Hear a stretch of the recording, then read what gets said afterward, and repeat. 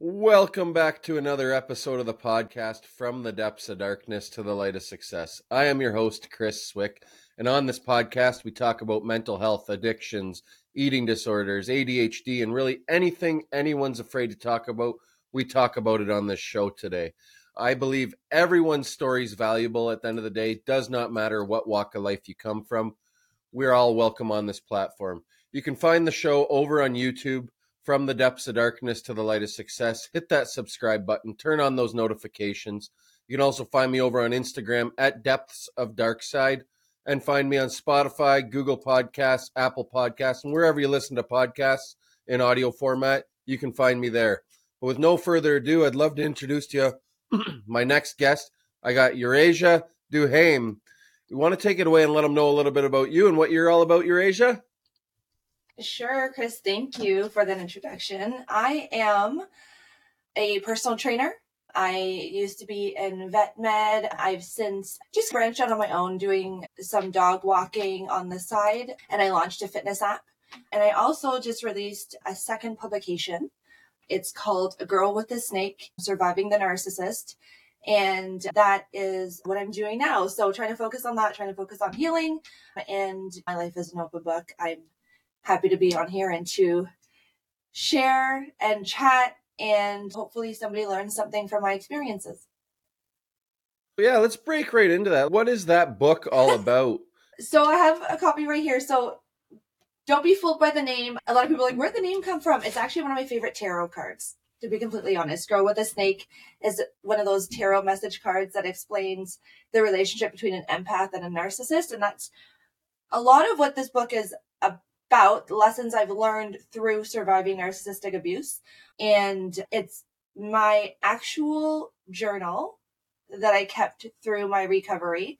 And with every entry, I wrote 3 lessons that I think are really valuable from the journal that I learned when I went back and reread it and reflected. And some of them are like, wow, this is a really valuable lesson. And some of them were like, woo, I was really unhealed there. You know what I mean? It's really important for me that I share this because I was very lucky to be provided with the therapy and the recovery that I needed to get through this kind of relationship. And not everybody has that opportunity. Not everybody's even able to get out of a relationship like that. Not everybody's able to afford that kind of therapy. I'm a big advocate for just sharing everything that I learn so that people can learn and heal from it. That's amazing, and it's very important. I find it's not for everyone, but writing things down, pen to paper, I find, and I don't do it all the time, but I should do it more. It really helps you get that out there if you have no one to talk to as well, I find. So it's amazing that you were able to turn it into a book for people to read and help others as well. So that's amazing, Euraysia. Thanks. And you know what? Writing is journal. I did not value journaling as much as I still like skip a few nights. I try to journal every night, but I find journaling is important not just to get everything out, but also to go back and to reflect. I had to read my journal a whole bunch of times while I was editing this book. And with every time I was like, oh, there's something new that I learned there. Oh, there's something new that I learned there. And it can be really painful to go back and reflect on certain things. But at the same time, that's where you learn. That's where you grow. That's where you figure out how not to make the same mistake over again. You know what I mean? Some of us still do. But at least you have a different perspective and you can reflect a little bit when you're ready. It's so true. And if you're not failing, you're not learning. Exactly. If you're not doing something wrong and you think you're doing everything right, you're wrong. You're just wrong. So can you share your understanding of CPTSD, or for people that don't know what that is? That's complex post-traumatic stress disorder, and how it differs from other forms of trauma-related disorders, and how does it manifest in individuals who have experienced generational trauma? Oh gosh, this is a complicated one. So PTSD is from, it can be from really acute incidences. So an accident or acute repeated short-term events. Like for instance, the most common example is people go to war and then they have shell shock, right? That's one that we refer to a lot when we think of PTSD as veterans, or even trauma from workplace, things like that. And trauma is trauma. So I don't want anybody to think, oh, trauma has to be vague for it to be valid. Trauma, it can be like the smallest little thing. And depending on who you are as an individual, it can affect your entire life. So trauma is trauma. It doesn't matter if you feel like it's not valid, it still is. But CPTSD is very complex, it's in the name, but it is a series of repeated abusive patterns throughout an extended period of time. So when you mention generational trauma, that's exactly what it is in a sense too for a lot of people.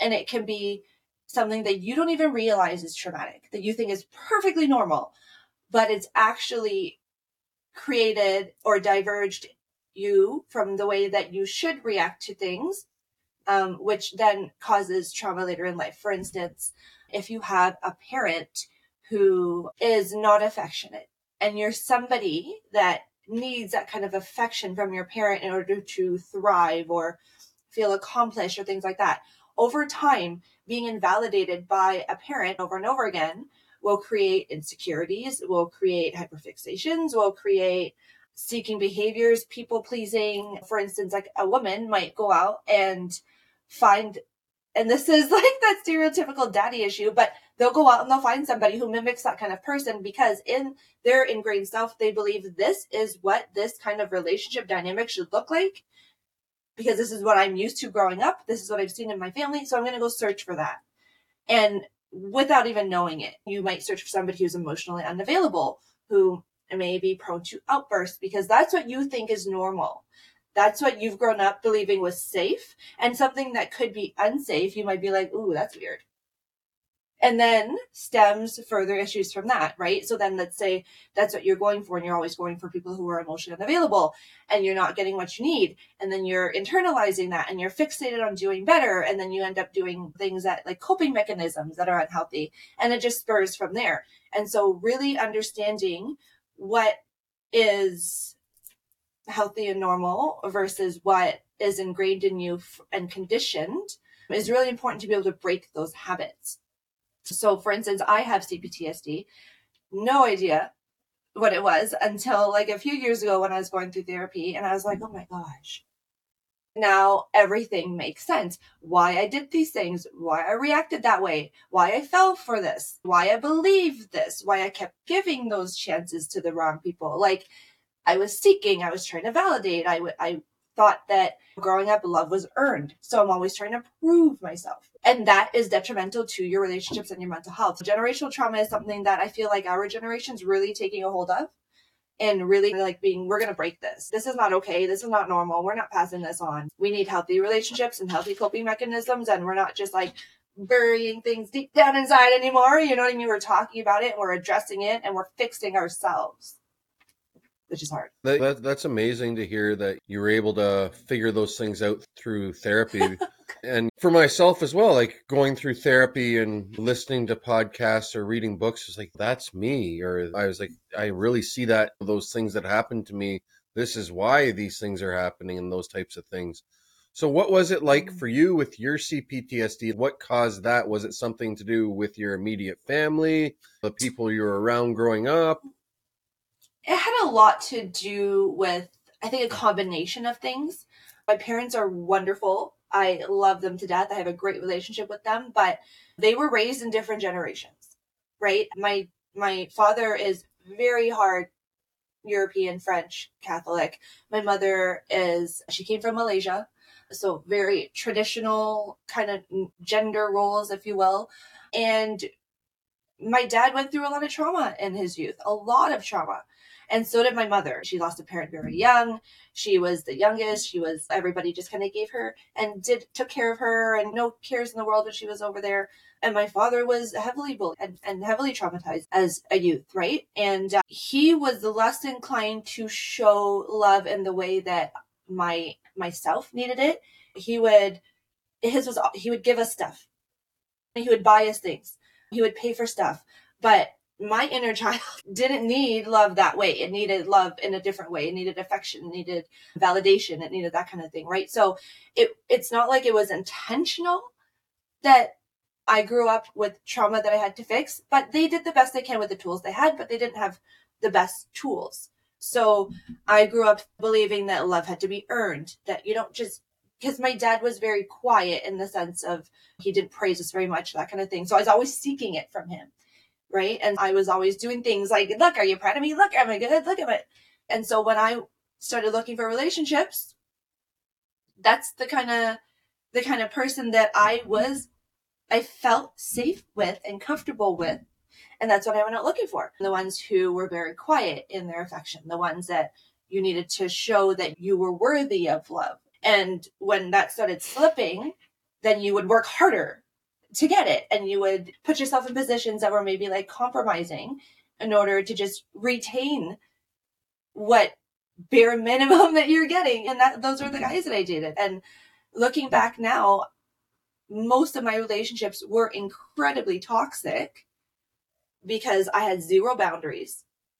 I was a people pleaser. I thought love had to be earned, and so I consistently sought validation. And I ended up going for the wrong types of individuals because the types of individuals that accepted that behavior just happened to be incredibly toxic.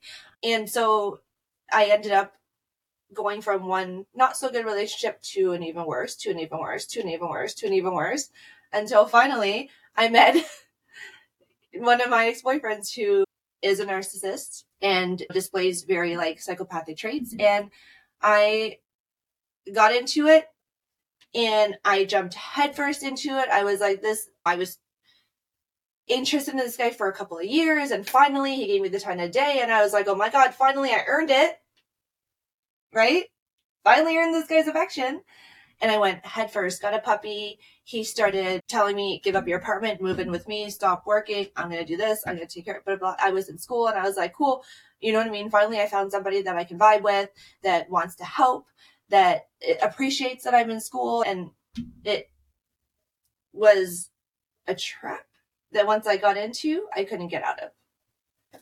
And so I had to heal myself in order to not continue these patterns, because I was the reason for all of these issues, because I accepted all of these people in my life. And then sometimes it's hard. It doesn't matter if it's an addict or whatever the case may be, but you have to accept that you are the problem, or that it's not everyone else is the problem. And until I could do that myself as well, I was never going to help myself get out of my deep-rooted addiction issues and stuff like that. But until I could admit that I was the problem and not everyone else was, then things started happening. Things started getting better. Things started moving in the right direction and those types of things. Making sense. Exactly, for sure.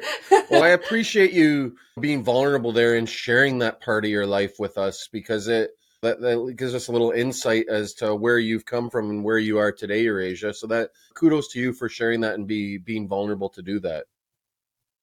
I think there's a real strength in vulnerability and in community. And I feel that if people understood, like, I felt really alone through that relationship, and I wasn't, but I didn't know, like, before this, I didn't know that narcissistic abuse was even a thing. Like, I was 2018, I was like, narcissistic abuse? What is that? Like, that's what I went through. Like, I didn't understand.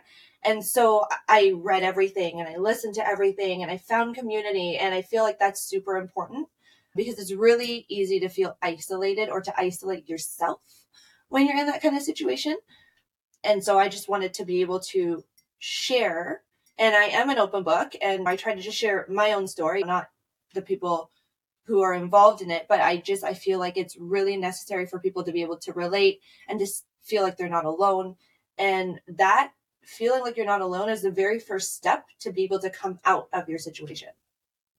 For sure. And that's the main thing, though, for anyone going through anything in life, is to reach out for that help and know that you're not alone in this fight or whatever battle or demons you're going through or that you have in you. You're not alone, though. Like, you don't have to do this alone either, everyone. And I think we're so used to being, like, when you grow up with trauma, or you grow up with, if you're hyper independent, you're so used to being like, I got this. I don't want to tell anybody. I don't want people to think I'm weak. Like, I'm okay. But masking is very dangerous because it affects every relationship you're going to be in. And that's something that I learned. I recently diagnosed with ADHD, which is another issue that was in my relationships. And again, me being the issue, I was treating anxiety and OCD since I was 12. I was diagnosed with OCD, depression, and anxiety at 12 years old. I've been medicating since. I've been on different combinations, different drugs, different doses. I've seen psychiatrists, psychologists, hypnotherapists. And now at 38, I re-diagnosed with ADHD. And I'm like, oh my gosh. Okay, everything is starting to make a lot of sense now. You know what I mean? And that was also a reason why I ended up in situations that I ended up in. I was taking medication that was slowing my brain when I needed to be speeding it up in order to be able to focus and think clearly and manage my emotions. Like ADHD in women is very different than in men, and it comes out as like major mood disorders, inability to control your emotions, or when you feel something, you feel like physically to the point where it's actually very painful. If you're sad, if you're depressed, you feel it like within your body. And that can be very difficult to manage. Some people turn to substances because they just want to numb themselves. Just a lot of people do, but it's just learning that I now have ADHD, what I'm dealing with, how to treat it, and the right ways to manage myself is super important, because that played a large role in my relationships as well. That played a large role in my last relationship, right? Not this guy, but the one after it, which is another test. The other test is the relationship you enter after the one that you've been in that was so severely abusive. I think that is the real test to your healing. I did all the healing. You're never fully healed. It's a lifelong process, always. But I did enough that I thought, okay, I'm doing good. I'm okay. And, that's when I received a whole bunch of abundance, right? I received the relationship of my dream, and the business was growing, and we bought a house. And then what was really difficult was doing this in a pandemic, where you are then disconnected from your people. And when you have trauma, you're in a lockdown, trying to run a shut down small business, trying to work at a vet clinic, everything compounds, and you will revert back to the unhealed version of yourself if you're not careful. And that's one thing that I want people to understand about recovery is recovery, whether you're dealing with substances, whether you're dealing with trauma, whether you're dealing with abuse. If you don't continue your recovery, you will revert back, and that will affect every aspect of your life.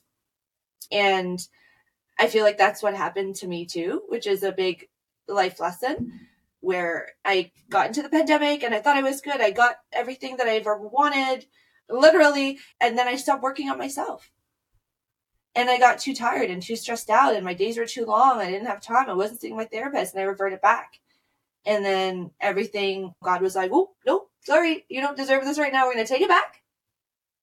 You're going to do your work. And when you show us again that you're committed to yourself, we'll go and give it back. But until then, this is what you get. And that's where I am right now. And I realized that since publishing the book, how much more growth I've needed to do and how much more growth I've actually done. And that's really difficult as well, like coming out of that. So it's not just the abusive relationship that you're dealing with. It's the ones that come afterwards that you're like, oh my gosh. I love how you point out that the work's never done, because it really isn't. The healing process is never done. And if you sit back and let it go on idle or become complacent, is when, Yes. those things start creeping up, those old character traits of yourself, reverting back to the way you were and those types of things. You got to always stay on top of these things and not become complacent, because when you become that was complacent, really hard. Sorry, go ahead. Yeah, no, when you become complacent, it always goes south very quick, I find. I've been in and out of recovery for many years, coming up on 4 years clean and sober myself, but I didn't get here this far without putting in the work either. And you got to stay on top of that. You don't revert back to your old ways, calling old friends and those types of things, as it never works out. And it's really easy to revert back, especially when we were in a pandemic, we were locked down, we didn't have that community.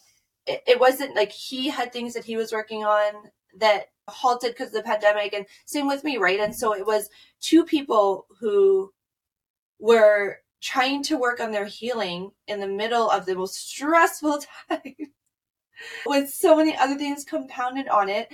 And the first thing to go is always your needs, right? When you're in a situation that's super stressful and you have so much on your plate, it's very easy to put yourself last, especially if you're a people pleaser or you've grown up with loose, boundaries or a lack of boundaries. And bless those people who have hard boundaries and hold them really tight to their heart, because I am one of those people that, tends to like, yeah, I'll help you. Yeah, no problem. No. And then all of a sudden at the end of the day, it's like midnight and I haven't had time, a minute to think. And then the next day I'm waking up, I'm irritable, you know what I mean? And then I'm not regulating my emotions and I'm lashing out at the people that I care about. And then they're going through things and then they need to deal. So and recovery isn't just like, a lot of people, when they think recovery, they just think AA program, NA program, things like that. Recovery is from everything that has caused you some kind of trauma. And if you don't focus on working hard to be the person that you're envisioning yourself to be, you're going to revert back to the person that got you into all of those issues. And I feel like the past 3 years have been really difficult for a lot of people, really eye-opening for a lot of people, especially people who work through trauma, because it wasn't just being stuck in your head and locked in your house. It was the collective trauma from the entire world that was affecting everybody. And that's what happened to me. I just shut myself down and I just tried to do everything for everybody and I did nothing for myself. And that's a very hard lesson, because what then happened was there's always like a root to every issue. And I felt like I was the root in this particular situation. You know what I mean? I did not, because I was so irritable and I didn't know what I was dealing with. I didn't know I had ADHD. I was in the middle of a pandemic. I was working 13 hours a day. No excuse, but just reasons. But I would come home and I wouldn't be creating a safe place for other people to feel safe, to heal. You know what I mean? And so now it is a big lesson in continuously healing. And when you do get what source or God or whoever you believe in is giving to you, don't get complacent. And I feel like I learned my lessons the hard way every single time. And so this is what this is. But you know what? Everything happens in its own divine timing. And this is something that I needed to learn at this time, at this moment, at this age. And I think it was because I needed to also share that with people, that it's not just recovery from the relationship, your abusive relationship you need to get through. It's your personal self-recovery every single day in order to maintain the new relationships that you've been gifted because you've done your healing. It's so true, though. You have to really stay on top of that and be vigilant of your surroundings and the people you put yourself around and, what you give out to the world and stuff like that. Sometimes it might be oversharing. Sometimes it might be just having those getting angry as an ADHD or those types of things. We have so many different emotions as people with ADHD. I have it myself as well. So just be when you get vigilant irritated, of you your feel surroundings. that bubble up. Yeah, exactly. And that's the hardest thing too. Like, you know what? And really understanding myself now that I understand what I'm dealing with. Like when I thought it was anxiety, I felt almost shame or guilt when I would get like overly irritated. Do you know what I mean? Because I'm like, I know it's irrational. I can't figure it out. I don't know why I'm so mad about this wet spoon in the sugar. I know it's not, it's regular people wouldn't get so angry at this, but why am I? And I didn't, and I would try to regulate myself, but I'd feel it in my body. Like I said, like I would feel that anxiety just come to the surface. And it took so much energy to be like, you're being irrational right now, and then I'd have to work myself out of it. And on days where it wasn't a good day, I wouldn't have that moment to work myself out of it. And then I would lash out. You know what I mean? And so now that I know, okay, so this is why I get that irritated. Work through it.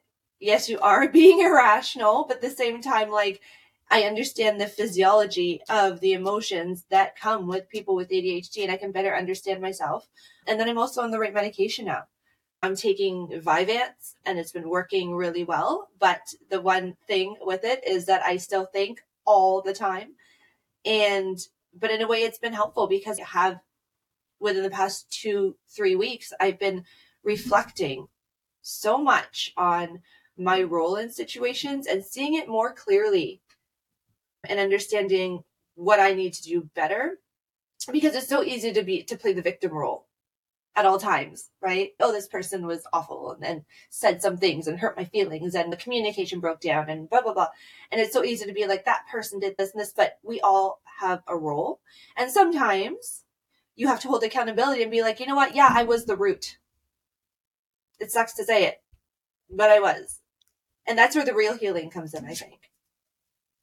Yeah, the real healing comes in when you own your actions, when you own your part in whatever role you took, instead of, like you said, playing the victim mindset or blaming others. They did this, they did that. Look inside and what did you do to cause them to do that? Those types of, you got to always take ownership for your role in the part, whatever the case may be. And for many years, I blamed everyone else and didn't look within to say, hey, Chris, you are the problem again. It was me that was the problem, not everyone else. And until I could realize that, I was never going to heal. And that's a tough thing to admit, too. Especially when, you think that you've done your healing, you've done your work, and the intent might be there. Like, you might have the intent to help and to heal but the impact might be harmful. It's just like when you want to help, and my therapist said this to me, what gives you the right to think that you can impose your help onto someone else? And I was like, oh, that's true. And it was at this point where it was like, I want to help, and I want to help this person get better. And I feel like this is the best way to do it. And in that moment, I have to take a step back and be like, I'm being a problem now, because I'm telling you how I think you should be healing. And that goes against my healing. And it just turns into, right? So that was the biggest thing for me too, was realizing that everybody's journey is their own, that you can't take it all on. And that if you try to, you are becoming a seed of another rooted problem, because you're causing stress for somebody who either doesn't want to do it, or they may people please and do it, and then that causes resentment. And that was a hard lesson for me to learn with my previous relationship too, was manage your damn self and everything else will fall into place. But if you're not managing yourself, there's no sense to try to manage anything else. That's so true. You can't force help upon someone else. They have to want to accept it themselves. And even myself, my parents would, hey, you got to go get help. You got to help. But then when they finally realized we can only suggest things, you can't force someone to do anything in life. It doesn't matter what it is. If they don't want to do it, they're not going to want to do it. They want to have to do it themselves at the end of the day, people. You can't force yourself onto someone. You can't force them to get the help if they don't want it. When they're ready, they'll go get the help they want. Even with the best intentions, you still you may have the best, it may be coming from a good place, but it may be harming the other person because they're like, oh my God, you know what I mean? Causing them more stress. And then that causes them to do things. So the one thing that I really try to do now is I manage myself so that I don't project. And sometimes I still do. I'm not going to lie. I have a lot of insecurities that I'm working through right now. I think we all have insecurities that we're consistently working through, but trying to leave my home peaceful and in harmony every day really helps me be the best for other people. And so that's how I try to navigate my life. Everybody will grow in their own time. If they grow with you, beautiful. If they don't grow with you, that's okay. Maybe they'll come and meet you at some point, sometime, but the only person you can control is yourself, how you think, how you feel. And that is enough of a job to begin with. That's a lot of energy right there. Healing is really difficult. And I don't think people realize how exhausting healing really is. And people minimize how much rest they need while they're healing, while you're trying to settle your nervous system, trying to reprogram your brain, trying to settle your emotions. That's very difficult. And I don't think people give enough credit to individuals who are doing that work, because it's like a 24-hour job. I was having a talk with somebody the other day that I really admire who is sober. And I was like, I can't even fathom the amount of strength it takes to stay sober, because I relapse to the unhealed version of myself often if I'm not checking myself. And I would consider in that scenario, like my unhealed version would be the same as like a substance for that person. You know what I mean? And how many times a day do I relapse and I just get irritable? And I'm like, could you imagine if somebody who was in the program staying sober relapsed that many times a day? You know what I mean? Like, it's wild. And so I have a lot of respect for people who are staying committed to their recovery in the way that, you know, this individual does, because it takes a lot of strength to do that. And being conscious all the time of your actions and your thoughts and what might tip you over, what might not, what situation do I go into, what should I pull myself back from? And that's also how I need to think of my recovery too, right? Is this going to trigger me to relapse? Even though it may be subtle, it may just be me being irritable, it's still very detrimental to other people. So that's something that I have to keep in mind all the time and have to fight every day. And one day I will wake up not tired, but in the meantime, I'm just consistently working on myself. And that's amazing. And that's all you can do is consistently work on yourself. And like we've said many times, things will fall into place if you stay consistent in your recovery from whatever it is, people, you know, whether it's addiction to drugs or alcohol, eating disorders, trauma, those types of things and stuff like that. So what are some effective and therapeutic techniques or strategies you could recommend for individuals who have experienced CPTSD and are seeking to heal from toxic relationships and the generational trauma that's come below them? Ooh, man. First, I want to make a very clear distinction, because with narcissistic abuse everywhere right now, people talking about it everywhere, I feel like there is, like, they're using the word like confetti, which minimizes the trauma that people have actually experienced, but also paints people in a light that they may not be in. For instance, you know, I hear a lot of people, oh, you're a narcissist. Oh, you're a narcissist. And you're a narcissist. And I just want to make sure that people understand there's a very big difference between a narcissist and a toxic person. A narcissist, it's a disorder. It's a disorder. It is a personality disorder. They have a significant deficiency in empathy. They're self-serving. They believe rules don't apply to them. They have grandiose personalities. They believe that they deserve special treatment from special people because they are special. Like, it's a real disorder. Toxic people may appear narcissistic. And there's only a small percentage of people that actually have a narcissistic personality disorder too. Like, I've heard that from a few therapists, yeah, but there's not like a huge percentage either, because there'll be people that throw it out and just say, you're a narcissist, you're a narcissist. But then you'll go and talk to the therapist, like, no, you're really not a narcissist. There's a very small percentage of people that are toxic because you're unhealed. And that's the thing, right? And also, narcissism gets underdiagnosed because narcissists, people with NPD, narcissistic personality disorder, don't see anything wrong with them traditionally. They don't believe they have a problem. So they will not seek help or get diagnosed, which is why statistically it's underdiagnosed. But there's so many more out there. Than there's covert narcissists, there's overt narcissists, there's social workers, they're doctors, they're librarians, they're on the parent teacher board, they're police officers. I've worked with clinical trauma counselors who were narcissistic. So they're everywhere. But there's a difference. If you're toxic and you're unhealed and you've been taught or conditioned to believe that this is normal, this is safe, and really it's not, you may be lashing out. You may be acting selfishly out of trauma, but that doesn't mean you're a narcissist. It means you have things you need to work on, you need to heal.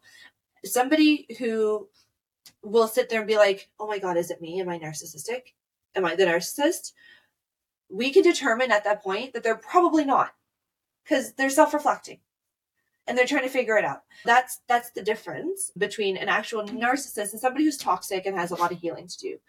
The one biggest thing, there's a lot of the biggest thing is get yourself into a recovery program. And if you can't There's if you can't go to a therapist or get counseling, there's a lot of programs out there where if you've gone through domestic abuse, they'll provide you with counseling, like up to 12 sessions or so to get you started.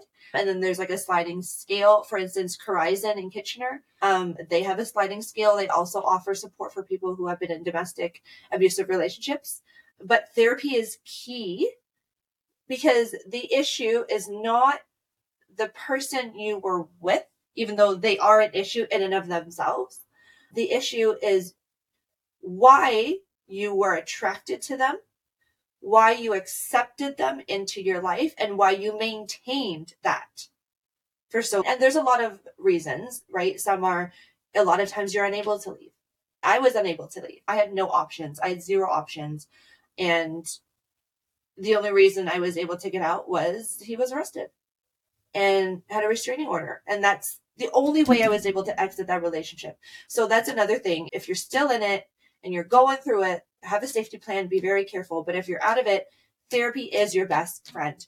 And not just narcissistic abuse recovery, but you need to dig deep and you need to address those childhood wounds that guaranteed you're going to have, because those are what directed you to that person in the first place. And that is where you missed all those red flags, right? You saw the red flag and you're like, that's safe. And so you need to rewire your brain. And that takes a lot of work. And a lot of people think that if you go through a 12-week recovery course, you're good and you're golden. That's not the case, because for me, I spent 37 years conditioned to be a certain way and to believe certain things that were safe or whatever the case may be. And that's a lot of years to go back and reprogram. And so you need help and you need guidance with that. And there were a lot of things that I didn't even realize I needed to work through until I got to therapy and talked myself into it. And so that is key. And if you are struggling with childhood trauma or CPTSD or PTSD, EMDR therapy was life-changing for me. And that's a therapy where it's like, mine was a light therapy, or my therapist does it with their fingers, but you have those rapid eye movements. And that really helps to calm your nervous system, where you can then address the issue. How does it make you feel? Start with how the negative feelings, and then you go into, this is how I want to feel. And you continue that process continuously until you feel like those affirmations are full and true. And that takes a lot of time. And that takes a lot of sessions. But those things are key for somebody to overcome. And those are the real base methods that you should be doing in order to overcome not just the relationship you were in and the abuse that you were in, but the reasons you ended up into it. That's amazing. And thank you so much for sharing that, Euraysia. Those little tips and what you should seek. Definitely agree with therapy is huge. I still go to therapy today. Me and my wife go to couples therapy. We do individual still. And like you said, recovery from anything is a ongoing, lifelong process. It doesn't just end after 12 weeks or going to a treatment center for addiction to drugs or alcohol or your mental health or mental illness. After you leave there, you got to put in the work that you were given, because if you just leave there and you decide, I'm good. No, you're not. Okay. When you go to therapy, if your therapist gives you homework to go do it and implement those strategies into your life and those types of things. I remember my therapist recently said, just go home and give your wife a hug. If she doesn't accept it, try again. You know what I mean? She will accept it. Those types of things. It doesn't matter what you're going through at home or out in the real world and stuff like that. But you have to put in the work that you're given as well. It's not like you leave the therapist's office, oh, I'm good for the week, I'll see you next week. But if you don't put in any of the work that they've given you, if you put no work in that they've given you, people, then there's no point in going to the therapy. You got to want to put in that work, though, too, is what I'm saying. I know. It's just performative at that point. You're like, I showed up for an hour. I'm good. I'm gone. And that is one thing that I talked about with my therapist, too, because when I was healing, when I was out of that relationship, I am telling you, I was not heartbroken. I was broken. Like my last relationship, that's heartbreak.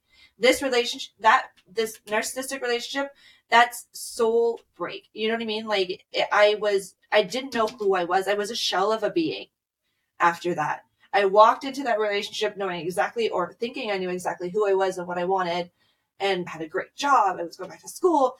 And by the end of that relationship, I had lost half my hair.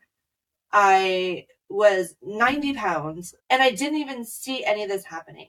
And it's really important that you do the work always, because my last relationship, again, I started reverting back, and the same things. It wasn't the same situation, but because my body experienced hurt or trauma, whatever, the same way, it happened again. And I was like, this is not, I need to keep doing this like every single day.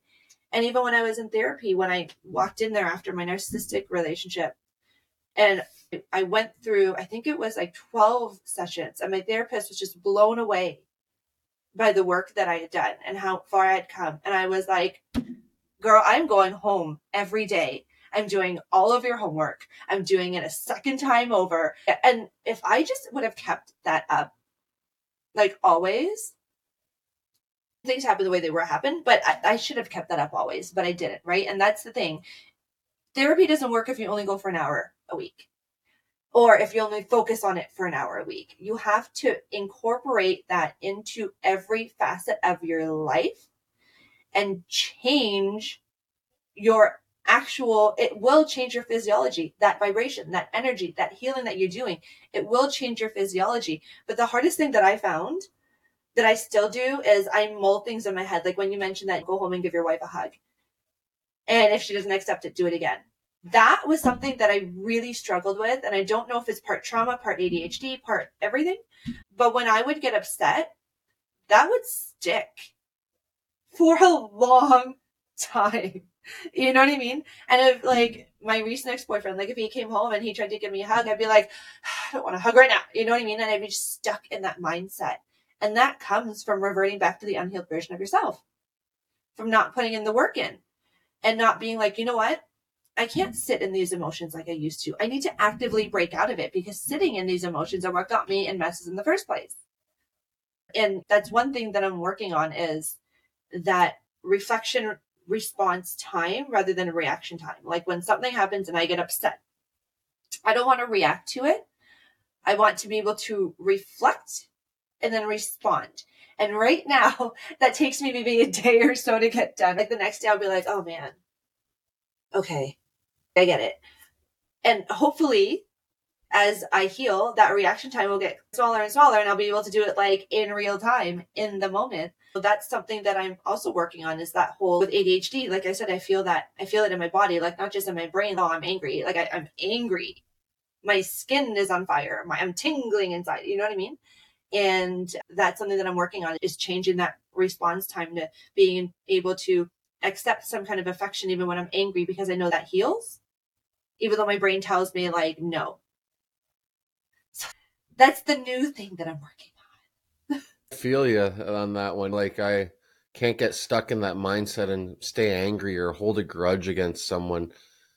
So I find easy. when I do that, like it's like at work. Like I remember the owner of the business, we sat down and had a meeting. I'm in sales, and he sat down and he's like, Tough. the way the world is right now, the customer's always going to try and put us all against each other, but we can't be against each other. Like they're going to try and pit, oh, said this, meanwhile you didn't say this. And then it's going to come back, So and you're offered me going to get this. mad at that other person in the office and those types of things. We got to work together and stay on the same team. And no, and I see it all too often in the workforce. Everyone's against one another that's in the same office. No, we're a team. We got to stay together. Because if you work against one another, it's never going to go well. So you got to always work together as a team, even though you may not like that person or whatever. I go to work. I remember a kid looking at me, a young guy, and he looked at me and I said, don't take this the wrong way. He said, you got any tips? He's brand new in the sales. I said, he sits right beside me and I says, I'll tell you right now, don't take this the wrong way, but I'm not here to make friends. I have lots of friends outside of this world. I'm here to work, and that's it. And I'm here. And if you really want to do well in this business and in this industry, bring your lunch to work every day. You see all these people going out for lunch every day. I'm here from when I get here to when I go home, sort of thing. I don't leave here. I may leave. Yes, I still smoke cigarettes and stuff. I go out for a smoke by myself, though. I don't go hanging out with 15 people outside. I do my own thing, and that's that. I'm not here to make friends, I told him. You keep your head right. And he looked at me. And And that's fair. And you don't have to be friends with everybody in the world. You don't have to I've been successful because I put my head down and I do my work. I'm not here for social hour like some people are at lots of jobs. I'm here to work. Yeah. What are you doing? That's the reason I have this job. How are you doing over there? Exactly. And that works with every relationship too. That's one thing that I really think about when it comes to relationships. Do I like this person? And do I love this person? And you may not always like the person that you're with. There are some days where you're like, oh my God, so angry at you right now. You know what I mean? But you still love that person and you like them for who they are as an individual, right? Would you be friends with this person outside the relationship? If your answer is a no, then you need to reassess your relationship. Do you value this person? Do you think they're a good person? Do you admire them and do you care about them? And that is really key. And like I said, you don't have to always get along, but you always have to be on the same team. And that works with everything. And I think that's a really important lesson for people to take away for every aspect of their life is you don't always have to get along, but you have to have each other's back. And 100%. And I feel like that's really easy to let go of in relationships, especially when you come from something with trauma. You're very inclined to be like, I'm done. I can't take it. I'm done. And that's when you have to like, nope, that is trauma. This is my person and I care about them and I love them and I respect them. And I'm going to fight that trauma and that trauma response and be on this team. And that's another lesson that I'm still learning is to actively recognize my trauma responses and to fight against them. Because if I don't try to actively recognize them, they will continue to take over and I won't even notice. And that's how insidious trauma is, right? And trauma is the root cause of everything, every affliction that we have. So I got one last question here, Euraysia, and I appreciate your honesty about trauma and stuff there. Supporting someone with, CPTSD and helping them navigate toxic relationships can be very challenging for people. What advice can you offer to friends, family members, or partners who want to provide meaningful support and create a safe environment for individuals to heal and break free from their toxic relationship patterns? That is a very complicated one. People will, there are a lot of reasons. First, we have to understand why people stay in toxic relationships, right? So there's a multitude of reasons that people stay. If you're in an abusive relationship, you're staying because one, you're probably trauma bonded. And knowing the difference between like actually being in love and being trauma bonded is really important because a trauma bond is something where you have this cyclical pattern of abuse that mimics addiction in your brain and releases the same chemicals. And so you literally get addicted to this person, even though everything is, there is not a single good thing, you're still addicted. So that is the first thing that people need to understand when it comes to supporting people who are in these situations is that they probably have a physiological reason on top of a safety reason or a financial reason or emotional reason why they are unable to break. And the best thing you can do is to just listen. You also need to hold your boundaries because people in these kind of relationships will come to you with everything under the sun and complain about everything under the sun. And it'll be the same repeat every time. I know, I've done it. I've gone to my friends and I've driven them mad. And you have to hold your boundaries with these people as well and be like, listen, I understand this is what you're going through. Do you notice that this is the same pattern? What can we do to move forward? Instead of allowing them to vent, and you're then creating this circle that they're not getting themselves out of. So people who are going through trauma tend to repeat the same traumatic story and how they feel about it over and over again, and they get stuck in that loop. And that's when you need to break and be like, well, pause. I see you're doing this lunatic circle. We know the problem. What can we do to move forward? What are we able to do? Maybe you can't leave, but what can we do different? Can we go out for walks together more often? You know what I mean? You want to go for coffee? You want to get away from the situation for a hot second? And then understand that these people may end up leaving when it is at that critical moment and no other time. And that may just be what it is. And it's very hard to support somebody who's going through that kind of trauma because it will drive you mad. You know what I mean? But at the same time, people have so many reasons why they can't leave. I couldn't leave. I was cut from my family. I wasn't speaking to my parents because of my ex. I lost a lot of friends because of, like I said, they tried to support me and I was just going with the same issues over and over again and nobody wanted to hear it anymore. He had all my money that he was holding. He wouldn't move out even though we had broken up. And it wasn't that we were trying to figure out, we're renting an apartment. So it's not like we were trying to figure out finances of a house or anything like that. It was, he just didn't want to go. And, wanted to keep that control over what I did, where I went. So understanding that a lot of people may not leave. And that's just the nature of it. If people do leave, it's because there was a critical incident that happened that forced them to do. But in order to support these people, you have to hold your own boundaries, first of all, and let them know, like, when enough is enough. And let's move on from this conversation. Let's be solution based. And also, they're going to do it when they need to do it. And there's nothing that you can say or that you can do that will push them in a direction. You can only suggest things, like you said, like your parents were like, you should do this, you should do this, you should do this. When you were going through your recovery, same thing. You can't push them to do it. You have to support them. And that takes a very special person. And not a lot of people will stick around for that kind of thing. And not a lot of people have the patience or are healed enough to do that kind of thing. And not a lot of people have the boundaries to be able to manage that kind of thing. But if you are that kind of person, those are some key things. You can't tell them what to do. They're not going to do it. When they're venting, make sure that you redirect the conversation so that they don't get stuck in that trauma loop. And understand that it's not easy to leave a relationship like that. In some cases, it's more dangerous to leave a relationship like that than it is to stay in it.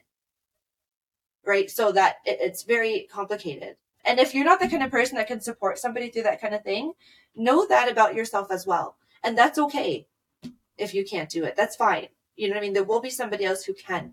But if you're not the kind of person who can support, that's okay. Set that boundary. There's no shame in that. Thank you so much for giving those few good pointers. The one thing that stuck with the most was setting boundaries. It doesn't matter what you're doing in life. You always have to set boundaries with people. And like you said before, if you use your communication skills, like at the end there when you said, if you don't feel you can support that person, let them know. Don't act like you can, but you really can't. Just say, hey, you know what? This really isn't for me. Maybe I can help you find someone that would be better based to help you out, or maybe you could offer that support in that way if you don't feel comfortable enough supporting them in another way, sort of thing. So I appreciate you taking the time to come on the show today, Euraysia. Before we go there, though, where can everyone find you if they want to find your book and buy it, listen to it, whatever the case may be? Where can they find you, and drop those social medias? So my social media is at Euraysia.Duhaime on Instagram.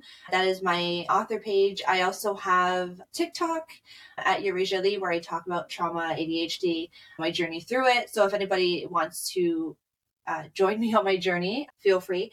And you can buy my book on Amazon. It will also be available on Barnes & Noble. And it comes in hardcover, paperback, and audio. And I really hope it helps somebody. I hope people learned a little bit from our conversation today, a different perspective.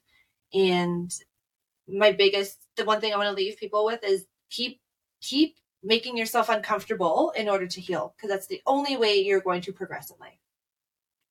Thank you again. And I will also drop all those links in the show notes as well, everyone. I appreciate you coming on the show today, Euraysia, and I hope you have an amazing rest of your day. Thank you as well. Thanks for having